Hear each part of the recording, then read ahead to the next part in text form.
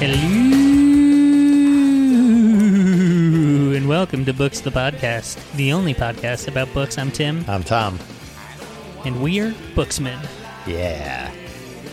But I wasn't sure. Not me this week. I'm not reading. I got the month off reading.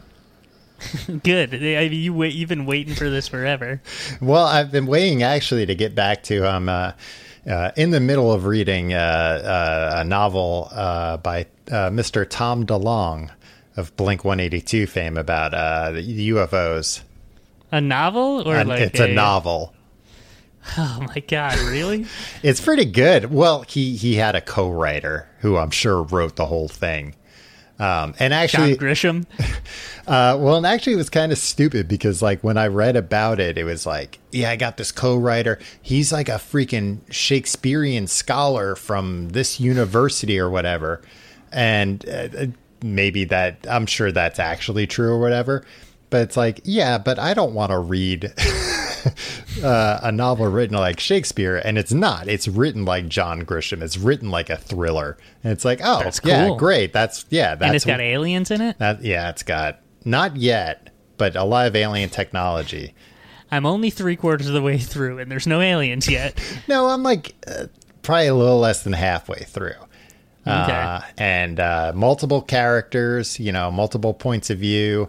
One is a Holocaust survivor who is like going between present day and the past when when Nazis were supposedly working on technology they had recovered from a crashed UFO, which, that theory's been out there for years and years. And then one's like a U.S. military pilot who screws up a mission in Afghanistan because a UFO locks his weapons. Man, so Tom DeLonge hates the troops. Well, he gets thrown out, but he gets to join the CIA and gets to go to Area 51 and become a test pilot for their UFOs. So not bad, ultimately. If you ask me. He landed on his feet. And then took those feet into the sky. And then another character who's like a young woman that her dad was like a billionaire, and she was the typical rebellious billionaire young person that is working overseas, a humanitarian aid. To try those jerks. Well, trying to make up for her dad's doesn't want to be her dad, wants to be the opposite. But then her dad, everybody thinks he committed suicide, but we, the reader, know no. Some guy came in his office and was like, "Well, you knew this day would come. Get to it." And he just walked to the balcony. He's like, "Ah, son of a bitch," and walked to the balcony and jumped off. Tom, you really seem to be enjoying this Tom DeLonge book. It's pretty good so far, and it's supposed to be a trilogy, and this is only the first book. Tom, my high school ska band opened for Blink-182 at a college one time. Wow. Did you talk to Tom DeLonge about aliens? No, I talked to the drummer, Travis Barker. Oh, yeah. About the Aquabats. A ska band that he had recently quit, but I didn't know that. And I didn't know who Blink-182 was because I was... Or I knew Damn It was out at that point, but this was right before Enema of the State came out. Yeah. And I was like, hey, you play drums in the Aquabats? He's like, yeah. I was like, when are you guys going to have a new album out? He's like, I'm in this band now. Yeah, Blink-182. Aren't you noticing that I'm in a different band? Yeah, I don't know. Those punk drummers often pull double duty. That's true, yeah. Not him. Oh, and this has been Blink-182 Talk with Tim and Tom. Yeah, I just want to say before people get all upset at me about Tom DeLonge, I am aware that some people think he is a misinformation agent, that he is actually working for the government, putting out misinformation. Really? Yeah. I like that you need to address this. Well, I just, I don't want people attacking me. I know I'm not saying I believe him. I got an open mind about everything, except Bob Lazar. Bob Lazar is a liar. Okay. Moving on. Tom, this week, or this month, Look, we screwed up a little bit. Will you admit that we screwed up a little bit? With Halloween month? Yeah. Well, yeah, it's tricky with books of podcasts to kind of, schedule things out.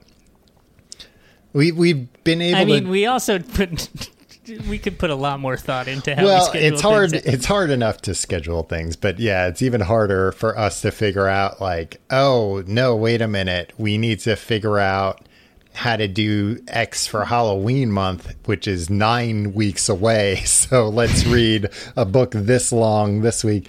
I think we did all right. I picked 2 Supernatural Sweet Valley High books. It's not my fault they sucked.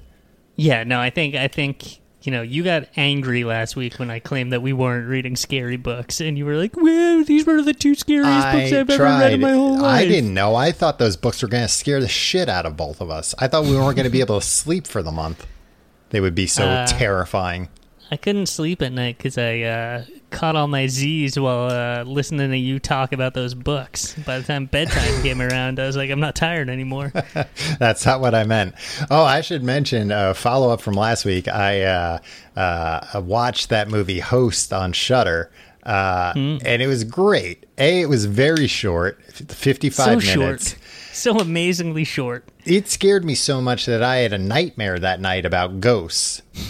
I mean, you have a nightmare about ghosts most I don't nights. know. That's one of the reasons why I've been more into things lately, like supernatural things, is because I finally stopped having so many terrifying nightmares about them.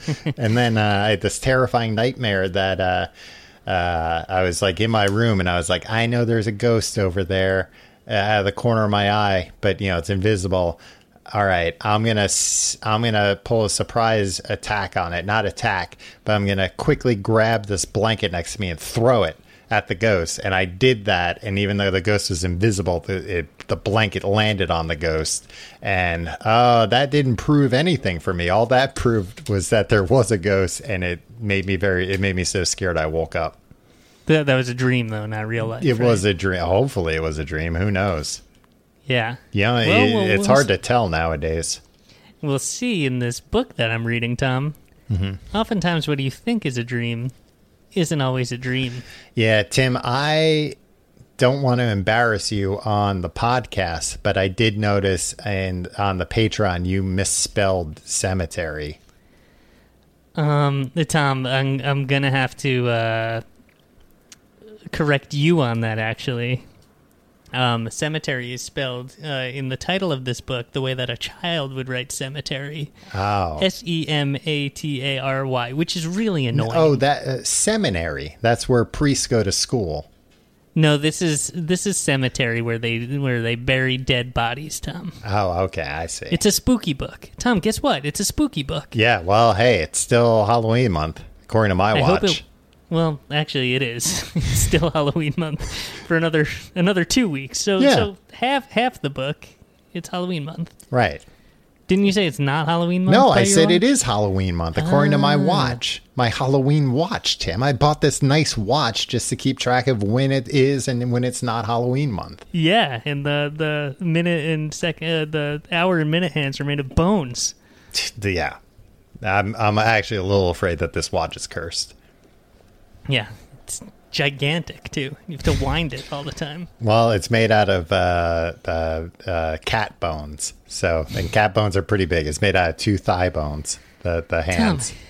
Tom, a thigh bones, and a, man. a thigh and a It's like femur. You're reading the same book as me. A femur? No, femur is the thigh bone, right? I think so. Yeah, the shin and femur. I've broken toes, but I've never broken any other bones. Man, it would really stink to like break your thigh bone, huh? Yeah, I think like when you do that, you're like laid up for like you're months. like really screwed. I get it. And it seems like it's also very hard to do. So when it happens, I'm sure it's unbelievably painful. Yeah, I broke my collarbone when I was a wee lad. Oh yeah. And I think that's like one of the worst bones you can break. Yeah. Yeah, because that's hard to like immobilize. Yeah. I fell out of bed. That's how I broke my collarbone. Wow. Drunk. A drunk child falling out of bed. Yeah, the guy's 5. Unbelievable. Tom, Maybe a ghost did it.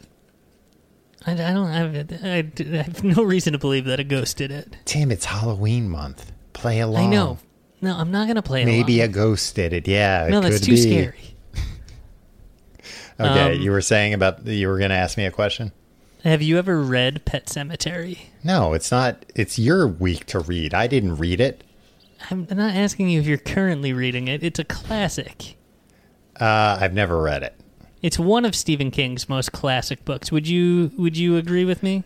I mean, it's one of his most well-known books, yeah. And it seems like people really like it. In the introduction to this book, Tom, he's got a lot of well-known books, though, to be honest. Yeah. In the introduction to the book, he says this is his scariest book. And it's like a more recent introduction that he's written? Yeah, it was from September 20th, 2000. Okay. He didn't know what was about to come the next September at that time. Yeah, exactly. Yeah, less than a year later. Then you want to be... He considers this the most frightening book he's ever written. It may not be one that scares readers the most. He considers it the most frightening book he's ever read. But based on the mail that he receives, he thinks the scariest one to readers is The Shining. Okay. But he says, but the fear bone, like the funny bone, is located in different places on different people. I don't think that's true about the funny bone. No, the funny bones, yeah. I think he's talking metaphorically that people have different senses of humor and people have different senses of fear. But honestly, that's like a bad metaphor. Yeah, Stephen King's a shitty writer. This proves it. This is finally once and for all. Tom, let me give you the rundown here, Stephen King. You give me a yay or nay if you've read it. Okay. Carrie. No. The Shining. Nay. Night Riders. Tim, I've read very few Stephen King books. If you're Creep Show, Cat Eye, Silver Creep Show 2. What are these movies? Oh, these are movies. These are it's just a list of scary movies. Scream, Nightmare on Elm Street. I've read 11/22/63, and I've read 3 of the Dark Tower books. I believe that's all the Stephen King that I've read. Really? You didn't find the need to finish the Dark Tower series? It's one of those that I keep meaning to go back to, especially because I keep hearing that the 4th book is the best book. Okay. All right. Well, I tried reading those books when I was a kid. Mm-hmm. I didn't like them. I really liked the first one. The first one was good, and it was pretty short. It always distracted me. I tried to read the first one a few times, and then I would always get... there's like grass that is like called Timothy. And every time he read it, you said, "Oh, me?" Well, I didn't know that was, and I was like 8 or 9, and he was just you were 8 or 9 trying to read this book. Yeah, I was very advanced. Wow. Or the Dark Tower, the first Dark Tower book. Yeah. And it was like, oh, he obviously set off you weren't across that the advanced. Timothy. And I was just like, I don't know what this means. And I would always get caught up there, and that would always get me off track. And then I would read a few pages and realize that I was still thinking about what that meant when it said Timothy. You sound like you were a very, very advanced reader as a child. And I realized I'm not paying attention to this. Probably this is a little bit over my head. Yeah. Yeah. Well, that's especially why I'm surprised. I mean, when I was... around that age, I remember reading whatchamacallit, Jurassic Park when I was probably 10 or whatever. Yeah, you read Michael Crichton books and Stephen King books when you're a kid. Yeah, but I would think that The Dark Tower is a difficult book for a kid just because that book is, all metaphors and exists in a very weird world that you just kind of drop into. Yeah, I didn't understand the first 20 pages the 5 times I tried to read it. Yeah.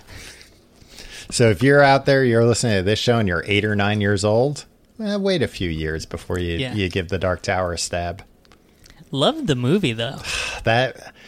Man, I watched that movie, and, like, I couldn't believe it's just so weirdly disjointed that, like, it's not a movie, but it's also, like, not a setup for other movies. And I think I've talked on this show before about it, how there's at least one scene I remember where all of a sudden the characters are like, all right, well, now let's go to the warehouse and continue this conversation. And it cuts to the warehouse, and, like, they have different haircuts, and it's obvious that the previous scene was a reshoot. Right. Where they just went to a random location to have a conversation that, you know, changed a bunch of stuff and put out a bunch of exposition and then continued on the story, especially because, like, the you know, one of the characters is pretty young as a kid, and you're watching this and you're like, that kid was like a year older in the last scene. That kid has fully gone through puberty since the last scene. It's a real shame because Idris Elba and Matthew McConaughey, I thought were really great choices for those characters, for Roland and the Man in Black, and they were just completely wasted on that. Matthew McConaughey on a press tour right now, Tom. Yeah, for his new book. He's making the rounds. Yeah. Well, and, like, Matthew McConaughey, I feel like you don't see him playing a villain often. And he's good as a villain. I'd like to see him as a villain more. When he appeared in 1997's Contact, Tom, he was the hunk of the moment. He was the hunk of the month. I remember watching, like, Extra or Access Hollywood when Contact was coming out, and they referred to him as hunk of the moment. Matthew McConaughey plays this role. They had no idea that it was not just going to be for the moment. I know. I mean, he's not the hunk of, like, 2020, though. No, but he's more of, like, the laid-back party guy of 2020. Yeah, he's still a hunk, though. People still think of him as a hunk. Do they? Oh, my mom does. I feel like I ask my mom every time I talk to her, who are your current hunks, Mom? Yeah, inevitably it's always just one, Tommy. Maddie McConaughey. Yeah. Yeah, she likes him better than she likes you. Her own son. That's just not true from what I understand. I saw Tom. I talked to her. I saw her in Dunkin' Donuts the day after Christmas last year. I remember, Tim. You bring that up a lot. Tom, should we talk about Pet Sematary? Yeah. Do you know anything about Pet Sematary? Have you seen either of the movies? I haven't seen the movies, but from what I understand, it's like a cemetery where pets are buried. I'm not being funny here, but they come back to life when they're buried in that. Thanks for spoiling it for me. I haven't gotten there yet, Tom. I didn't know that. Great, thank you. Well, forget it. I guess I won't even read the book. Tom, this follows the Creeds, but not Apollo Creed, and not Clearwater Creed. Is that what they're called? What am I thinking? Credence Revival? Clearwater Revival? Yeah, them. They have Creed in the name, I guess. Yeah. Creed, the band Creed? No, it's Louis Creed. Oh, okay. And his family, and they moved from Chicago, Illinois, Chi-Town, Tom. Yeah. Home of the Chicago Cubs and the Chicago White Sox. Yep. And they moved to... A nice piece of local flair there, Tim. Really setting the scene. Tom, if you had to guess, they're moving to a different state from Illinois. Okay. Where do you think the Creed family is moving to at the beginning of this book? Probably California or New York. Keep in mind, there's a Stephen King book. Oh, Maine. They're moving to Maine, of course. Yeah, exactly. As with all Stephen King books, does The Dark Tower take place in Maine? Parts of it do, yeah. Really? Yeah. Oh, when Stephen King writes himself into the book and the man who ran him over in a van? Yeah. Yeah. Interesting. Tom, Louis Creed is a family man. Mm-hmm. He's a doctor. Okay. He has, like, I think, like a 5-year-old. Well, why didn't you refer to him as Dr. Lewis Greed before? Because I have no respect. I don't respect medical doctors, Tom. Oh, he's a medical doctor. He's an MD. Yeah. And he's got a 5-year-old daughter and a 2-year-old son. Okay. The daughter's name is Ellie, and the son's name is Gage. Okay. Does he have a partner? Yes, his wife. He's happily married to Rachel. From Friends? Yeah, Rachel Green from Friends. Huh. She's played in the book by Jennifer Aniston. Right. That's in parentheses after the first time the character is introduced. Yeah. Actually, every new chapter, whenever the first time she's introduced. Well, that's helpful. Yeah. Or sometimes in every subsequent chapter, it just says Aniston. Right, yeah. But it sets up, because I always wondered what she was up to before Friends. Yeah. Yeah, she was living in a pet cemetery. So he moved his family, and he's like, look, I got a job at the University of Maine. Mm-hmm. I'm going to run their infirmary. So okay. They have like 10,000 students or something. He's like, it's basically a small city. Right. I'm running the infirmary. Good paying job, Tom. $65,000 a year. Yeah. This is 1983. He buys a huge house in Maine, right. With like miles of land. Yeah, that checks out. Back then it was probably also very cheap to buy a house like that in Maine and a lot of land. Yeah, exactly. He's 35 years old. Okay. And I feel like I started reading this. You don't find out exactly how old he is until like a few chapters in. It's like, well, this guy's a grown-up. This guy must be 50.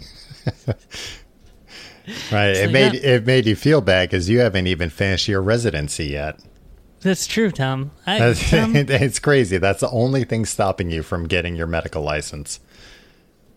Finishing my residency? Yeah. Yeah, I just don't like doing it. I just don't like going there. I don't like going to the hospital. You hate hospitals. Tom. Yeah, I'm squeamish. Right. Grosses me out. The human body really kind of just freaks me out. It's again, Tim, that's why I think you shouldn't have gone into trying to be a doctor. That's a lot of wasted money if you're not going to do that residency. That $65K a year, my friend. So what was I going to say about him? Oh, yeah. So anyway, he and his family, they moved there. It's a big house. And it's a culture shock. They're coming from the city. Right. As soon as they get there, Ellie's running around. She's great. She's like, oh, this is great. Yeah. They're locked out of their house by accident because he's a goofball. Mm-hmm. The baby gets stung by a bee. Ellie falls and skins her knee. And then their neighbor from across the street, this guy, Judd, comes over. And from I know the what real you're world? thinking. Judd from The Real World. No, Tom, I saw the episode of The Real World the other day on Pluto TV, where Judd's newspaper gets published. When he takes all the extra copies? Yeah, and I took a picture of it on my phone when I caught Judd send that to me, please. Act. Yeah. Son of a I'm going to make that my wallpaper. We got you, man. Dead to rights. We're calling the cops, Judd. Yeah. The statute of limitations on stealing all those newspapers is not expired. He'll have Puck breaking out of jail. I'm pretty sure Judd still lives in San Francisco, too, so... Yeah. Well... Not even outside their jurisdiction. Yeah. So anyway, their neighbor, Judd Crandall. Okay. He's this old man. He's in his 80s. And he's like one of these guys that talks in a heavy Maine accent. He's like, I got your hair. Yeah, I'm not real familiar with the Maine accent. You don't meet many people from Maine. No, it's kind of like, I only know it from that State sketch where Thomas Lennon keeps going, takes all kinds. Takes all kinds, takes all kinds. Yeah, he's like this kind of guy. He's an old man. He's like, hey, I live across the street. I've lived here my whole life. Mm-hmm. Every night I'm out on my porch drinking a beer. Join me for a beer. Mm-hmm. And Lewis lost his father at a very young age. So this is a potential father figure for him. Yeah, and it's like the first line of the book, like, that he meets his father figure in his 30s or something. Never expected to find a father as he entered middle age, but that's exactly what happened. Wow. Sounds like between that and pointing out that Rachel is played by Jennifer Aniston, he's really, putting everything out there, letting you know. Yeah. No similes or metaphors, just, hey, here's what it is. There's a father figure. This is Rachel Green from Friends.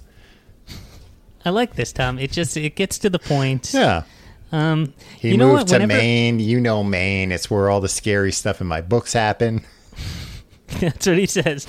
Of course, they're moving to Maine. He does mention Derry, Maine. They're not in Derry, but he mentions it. But they drive through? Yeah, they can see it over the hills from their house. Yikes. They mentioned a rabid St. Bernard that went on a killing spree. Yeah, that's Cujo. Yeah. So, yeah, he mentioned the Tin Man and the Cowardly Lion. That's the Wizard of Oz. Well, then that's weird. That I'm no longer sure what universe this exists in. They have this road. This, it's a big road that they live on. It's a big house, big piece of land. And big house, big road. The only thing that really comes along this road, it's like a 2-lane, so it's not like a big road, but all these big trucks come. Okay. From I think an oil refinery somewhere or something. Mm-hmm. But they often come fast, and there's a lot of foreshadowing. Something's going to happen with these trucks. Yeah. And Judd even mentions to Lewis, he's like, watch the little ones and the pets around the road. These trucks come fast and furious. These trucks have taken a lot of pets in my day. So anyway, Judd and Creed, Judd and Lewis Creed hit it off. And they just hang out a lot. That's nice. Things happen. Lewis and Rachel, they have a good marriage. Okay. But there's this one uncomfortable sex scene.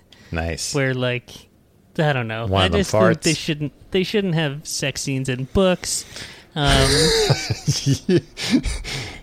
you're like a prudish librarian. Do you want to read Tim, these let your hair sex in a book? Take those glasses out and let your hair down. I think you'd look sexy without them. Tom, you're talking about. Listen to this. This is on page 20 for anybody reading along, Tom. Okay. Lewis says something funny while they're lying in bed. This isn't part of the sex scene. And then this is Stephen King's writing. Rachel laughed so hard she broke explosive wind. And then both of them laughed so long and loudly that they woke up Gage in the next room. There's farting in this book, Tom. You'd love it. Great. I'm on board. That happens. Whatever. It's fine. The kid goes to school. Judd's wife has arthritis so bad that she can never really come out. In 1983, was arthritis a thing that was just when you got arthritis, your life is over? Yeah, I mean, it can still be a thing. Some arthritis is tough to treat, I believe. Yeah, no, this is just I think especially if you get it when you're young, then I think it can be very bad. Yeah, but she's in her 80s. Oh, well, that's you didn't mention that. Judd's wife. So this is Judd's wife. I thought it was Lewis's wife. You thought the 35-year-old man married an 85-year-old woman? Yeah, because then I was like, oh, this isn't a Friends prequel. This is Friends 2099, like when Marvel Comics did Spider-Man 2099 right. and Punisher 2099. That's exactly what this is, Friends 2099. Whatever. They go. Judd comes over one day while they're just hanging out in the yard, and he's like, hey, there's this whole big path here. They talked about this path. Their property is huge. Mm-hmm. He's like, all the kids go up there. There's a pet cemetery up there about a mile up through the woods. Let's all go for a walk. And the family is like, oh, that's great. That's awesome. Mm-hmm. And they go for a walk. And Ellie, the little girl, she's running around. She's running up ahead of them. Yeah. And he's like, now, Ellie, never come in these woods without a grown-up. Right. If you stay on the path, that's fine. But if you get off the path, this just goes miles and miles and miles. You can get lost. To what they're calling Indian land, which I'm not sure if we're calling it that. But for the sake of the being accurate to the book, that's the way they refer to it. Unfortunately, Tim, I am going to have to cancel you. Damn it. I am going to have to start a cancel campaign. We're going to run you out of town. I've just been waiting for you to slip like this. So anyway, they go. This pet cemetery is in the middle of these woods that go on for miles, but it's so well manicured. Like somebody comes in and like cuts the grass. There's so many, because so many pets have died on the highway, the road from those trucks. Kids for like the markers go back to like the early 1900s out there. So they're looking at that, and the little girl is like, oh, that's good. And she's like reading all of them. And Lewis is like, oh, this is nice. This is a nice, weird place. On one this is edge, a nice, weird place. On one edge of it is a tree fall. Is that what it's called? It's like just a bunch of trees that have like kind of all fallen. Okay. Just a bunch of down trees that right. like. And Ellie starts climbing on it, and Judd is like, "Hey, Ellie, you don't want to be climbing on that because that'll eat you up. Those will fall." Yeah, and so, whatever. But the whole time they're there, Rachel is just like, she won't come into the cemetery, and Lewis has all this whole thing about like. Well, she's got this thing about death. She does not like death. Yeah.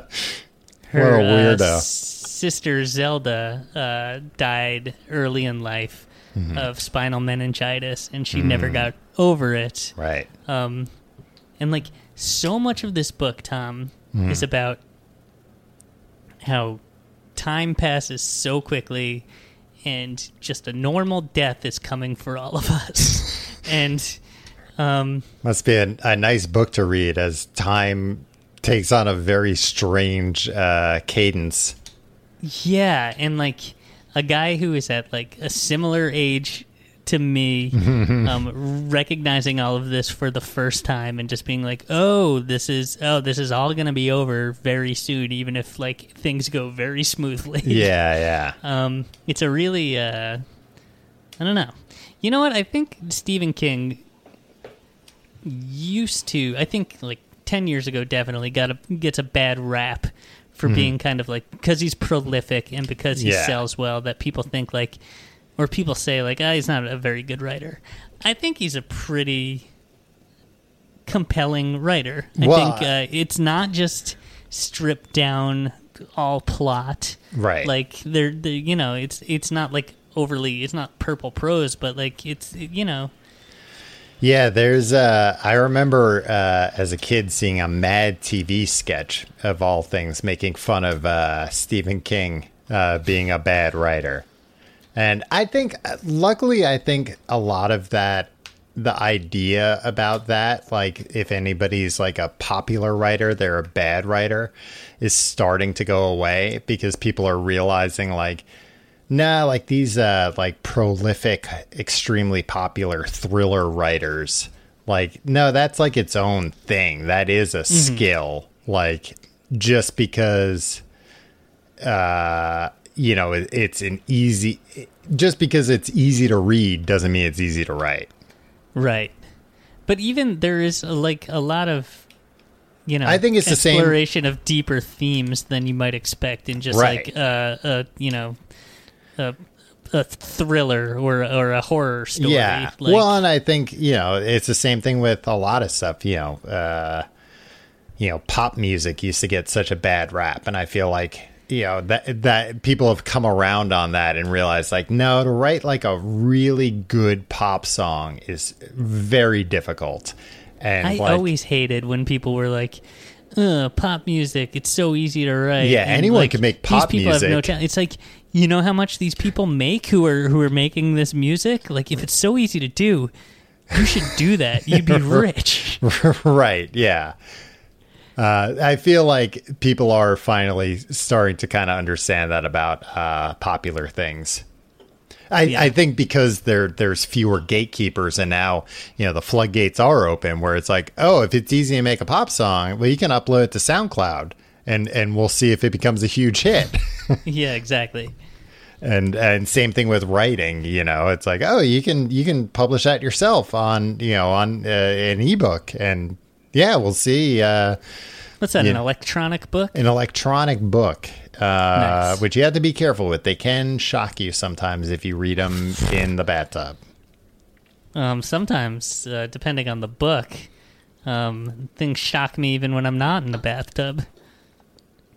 If I'm reading like On the Road by Jack Kerouac, Tom. All right, I don't really understand what you're implying, but just that you read a shocking book. Yeah. Okay. I get it. I'm tired.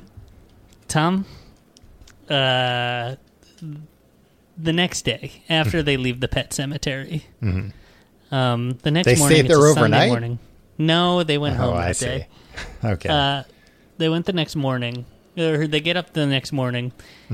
Here's what Lewis is doing on a Sunday morning. Jerking off? He's sitting in like his office or whatever, his home, like one of the many, many rooms in his house. He hasn't been to work yet. Okay. Because they moved in the summer and classes didn't start. I feel like that September. happens in Stephen King books a lot too, that like people move into like a giant home and then don't have much to do. Yeah. Yeah, well, The Shining for one. Yeah. But well, and I'm thinking about Joe Hill's Lock and Key, which, it's Stephen King's son. Like that, they move into a giant house in, I believe, also in Maine. I could be wrong about that, but like, work doesn't start for a while. School doesn't start either. Yeah, but like they're not like isolated or anything. They have their lives and they're doing things. He's sitting there on a Sunday morning, just in one of the rooms in his house, putting together a model car. Oh. And it's just like he does things like that. He was into ships and bottles a few years earlier. And okay. Could you imagine sitting down and having a hobby like that? Yeah, it would be great. I think that's what life used to be like. Yeah. Like, people in their like 30s would be like, okay, I have a hobby. It's not, going to be monetized in any way. Right. It's not productive. It's just something relaxing and fun that I like to do. Yeah. Yeah. That was the craziest part of this whole book as far as I'm concerned. Well, it sounds like you should get a hobby, Tim. You should go start collecting baseball cards again, maybe. I don't think they make baseball cards anymore, do they? I think they do still, but I think, they've got QR codes on them or something. We'll never understand that. So anyway, Ellie comes in, his daughter, and it's this nice scene. It's a really well-written scene about, like, how she clearly has something on her mind. Right. But, like, it's very good character building where, like, he's like, she does like play things close to the vest even though she's 5 years old, and if you come out and ask her like, all right, what are you upset about, she'll like recoil, and he's like, he likes that about her, that about his daughter, to work it out of her, and also that like he thinks that's a good quality to have, to kind of be a little bit guarded around people and not show all your cards at all times. So there's this nice scene where like eventually she's just asking questions. But then she's like, so, a pet cemetery. Why do pets not live as long as humans? And then he's That's like, a good question. I see. And their cat Church, Winston Churchill, is hanging around. Yeah. And he's like, I see what this is about. She's like, oh no, my cat's gonna die. Yeah, right. He's like, so he starts talking about death with her, and like he has like this whole conversation about death, and he's a doctor, so he's just like, and actually this is a really cool scene, and I hope this is like preserved in one of the movies, because he's just like, this has a lot to do with like passage of time and death and stuff, where he's just like, everything runs on metabolism, and a metabolism is just kind of the clock, and the clocks run at different speeds for cats and people, and it keeps everything, and the cat's metabolism will tell it, at this point you're dead. You're like, this is over. And like I thought it was like a cool way to think about lifespans, aging and dying and lifespans, but also it like kind of freaked me out a little bit. But anyway, then she like started losing it, and she's like, no, the Churchill can't, a church can't die. He's my cat. God can make all the cats he wants and take them, though, but not my cat. My cat can't die. And she freaked out. Yeah, challenging God. Screaming and crying, and he had to calm her down, and then she like passed out and tired. And so he put her to bed, and then Rachel came in, Jennifer Aniston. Everybody, she got an applause line when she, they had to pause for that, and then, and she's just like, she didn't sleep at all last night because she's freaked out about death. You never should have brought her to that pet cemetery. And he's just like, well, you got to hang up about death, because, like, oh, yikes. And they get into this like knockdown, like drag out screaming match, which, as she's making a cake, it's actually a pretty cool scene as well. But like at the end she screams, I hate you. Wow. And then anyway, whatever. So between that and the sex scene, I'm just like, this marriage is too intense for me. I don't want to be a party. It sounds to like this. a very dramatic couple. Yeah, just leave me out of all this, or just like Stephen King, you don't have to tell us everything. Anyway, hey, Stephen King, you ever heard of something called privacy? He goes and makes a note in the middle of the night because he can't sleep about it. And the next day he's starting work for the first time, and he's just like, he looked up in the yellow pages the number for a vet, and he's like, I'm gonna get Church fixed. That way he won't wander around. And then wander into the street and get killed. Right. And Rachel sees that as a peace offering from him, because he never he had this like 80s male protagonist view of like, no, I can't get my pet fixed because that challenges my manhood or something like that or whatever. Yeah. It's like, but whatever. So they become friendly again or whatever. The hatchet is buried. And then he goes to work the next day. It's a slow day at the infirmary. It's his first day. He's learning things. The candy stripers are there for their first day. Yeah, and probably like classes haven't started yet. They have started because it's bustling outside. And then, boom, all of a sudden, a dying man comes in, Victor Pascow. Wow. They carry him in a blanket. He was jogging, and he was hit by a car. Oh, man. And the car threw him into a tree. So, like, his brain is hanging out, and his collarbone is hanging out as well. Yeah. And he's dying, and, like, everybody's running around crazy. Nothing like this ever happens at the... And it's, like, the first day. It's, like, in the morning. Everybody's running around. They're trying to, like, call an ambulance to take him to a real hospital. Right. And Lewis is alone with him, and this guy's just like making like noises, and then as soon as Lewis is alone with him, he goes, the guy goes, in the pet cemetery, and Lewis was like, wait, what did you say? Wait, come again? And then he said, it's not the real cemetery. And then Lewis is like, what? And Lewis is like, this guy's going to die. This guy is clearly going to be dead within 10 seconds. And then this Victor Pascow guy goes, The soil of a man's heart is stonier, Lewis. A man grows what he can and tends it. And Lewis was like, how the hell does he know my name? Right. Maybe he was wearing a name tag. And then he said something that I'm going to say here. No, I'm not going to say it. He uses an outdated term for a Native American. Okay. An offensive term. Bring my fish. He just seems like he's saying stuff now. Right, yeah. Then he dies. Non sequiturs. Yeah, then he dies. And, like, everybody's like, holy shit. And everybody's in shock. He has to give, like, a press conference and stuff that this student died on the first day of school. Oh, so it was a student. Yeah, okay. A 20-year-old. And then he goes home. Like, he stays there late, and then his wife calls him, and he's like, you got to come home, man. Like, and he's like, yeah, okay. He comes home. That's when they have their sex scene, which is weird. She bathes him and jerks him off in the bath, and then makes him dinner, and then they have sex after dinner. Wow. It's really weird. Sounds like a nice night. So it's like, I don't. It's like the most 80s meal too. I think they have like beef stroganoff or something. Hey, beef stroganoff's good, man. I could go for some beef stroganoff right now. It's a very 1983 meal. And then that night he's sleeping, and he has a dream that Victor Pascow, with his brain hanging out, and his collarbone hanging out, walks into his room, and he's like, "Come with me." And Lewis is like, "Well, it's a dream. I might as well just go with them." And so he's like, "I know it's a dream. I'm going." And Victor, I wish I had thought that when I threw this blanket on the ghost in my dream. Yeah, and I'm just like, wow, lucid dreaming. This is great. You should fly.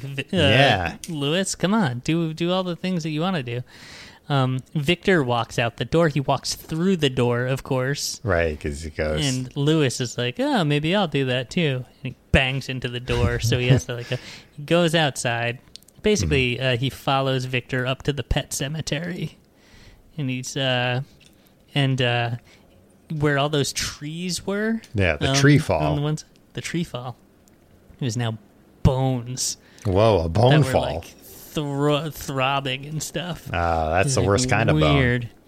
And then he woke up the next morning. If you know what I mean. Throbbing bone. I see. And he wakes up the next morning. He's like, phew, thank God that was a dream. And then he's like, well, time to go downstairs. My wife is making me breakfast. He pulls up the covers. His feet are all muddy. Oh, he actually did it. He's like, what in the what? Yeah. I feel like that's a trope now where you think it's a dream and then usually it's something like muddy feet. Yeah. I think when this book came out, that was probably like a mind-blowing little twist, right? Yeah. Well, anyway. I feel like in the like 70s and 80s, things being a dream was like a big trope, and it was, that was like a twist on that trope. Yeah, exactly. Yeah, it's like, oh, you're like, oh, I saw this on Dallas. Right, yeah. Yeah, JR's like, not dead. Yeah. And that's where we're at, my friends. Oh, all right. End of part 1. So we don't know what he got for breakfast. Eggs. 2 eggs. In what way were they cooked? Scrambled. Okay, good. That actually was revealed in the book. Well, yeah, I would hope so with all this detail. Yeah. I think that's what actually Stephen King was criticized a lot for early in his career, was like just a copious amount of detail. Yeah. But tough shit. I like to read. I like more detail. I like more words. Well, it sounds like you don't like the detail when it's about a man getting jerked off.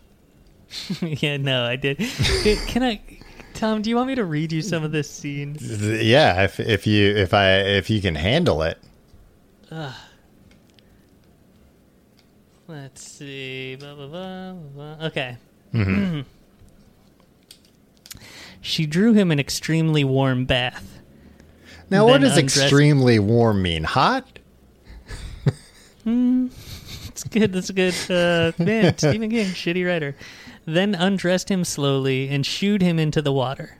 She donned the slightly rough sponge glove that usually hung unused on the shower head, soaped his body gently, then rinsed it. He could feel the day, this horrible first day, slipping slowly off him. Oh, she didn't jerk him off with that glove, did she? She had gotten quite wet, and her panties clung like a second skin. Lewis started to get out of the tub. Because of the tub was spilling over? Lewis started to get out of the tub, and she pushed him back gently. Now the sponge glove gripped him gently but with almost unbearable friction, moving slowly up and down. Rachel. Sweat had broken all over him, and not just from the heat of the tub. Shush. It seemed to go on almost eternally. He would near climax, and the hand in the sponge glove would slow, almost stop. Then it didn't stop, but squeezed, loosened, squeezed again, until he came so strongly that he felt his eardrums bulge. Wow. I don't understand how I don't want to read that in a book. I don't understand how that could happen with a coarse sponge glove. Yeah, sounds horrible. I'm thinking this is like one of those exfoliating gloves. Yeah. Wow. Well, a truly sick man, Lewis. Gets off on pain. Wow. Well, thank you very much for sharing this filth with me, Tim.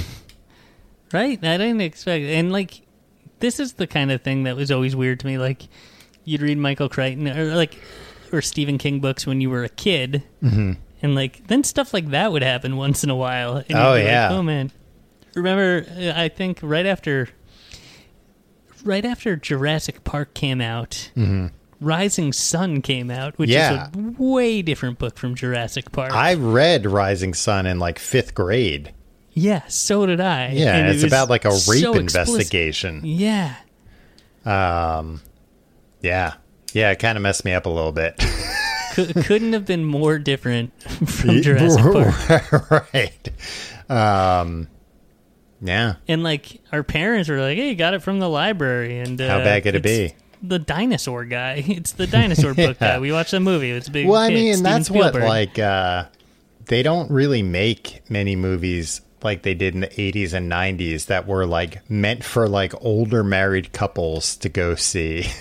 Yeah. That were like thrillers that would have like one or two softcore sex scenes that really had nothing to do with the plot, were completely superfluous, but it was like, well, where else are you going to see naked people? Are you going to go to the newsstand and buy a porno magazine, you freak, or go to one of those porno Times Square. Yeah, theater? Go to some porn theater. It's like, nah, you come watch this. It'll seem reputable. You'll get a few minutes of nudity, which, is hard to come by nowadays. Not nowadays, but then past the days. All right, well, that's how movies worked in the 90s. So you learned something, too. Yeah. I'm enjoying this book. I just hope there's no more sex scenes. I'm sure there's 2 sex scenes in the first quarter of it. I'm sure that's it. Hey, if you're reading along, sound off in the comments. I like it when people are engaging a little bit on this. So, hey, you might just hear your comment read on the show. All right. Well, I think that's all for this week. Tim, thanks for reading. Everybody listening, thanks for listening and being a patron. We love you very much. Goodbye.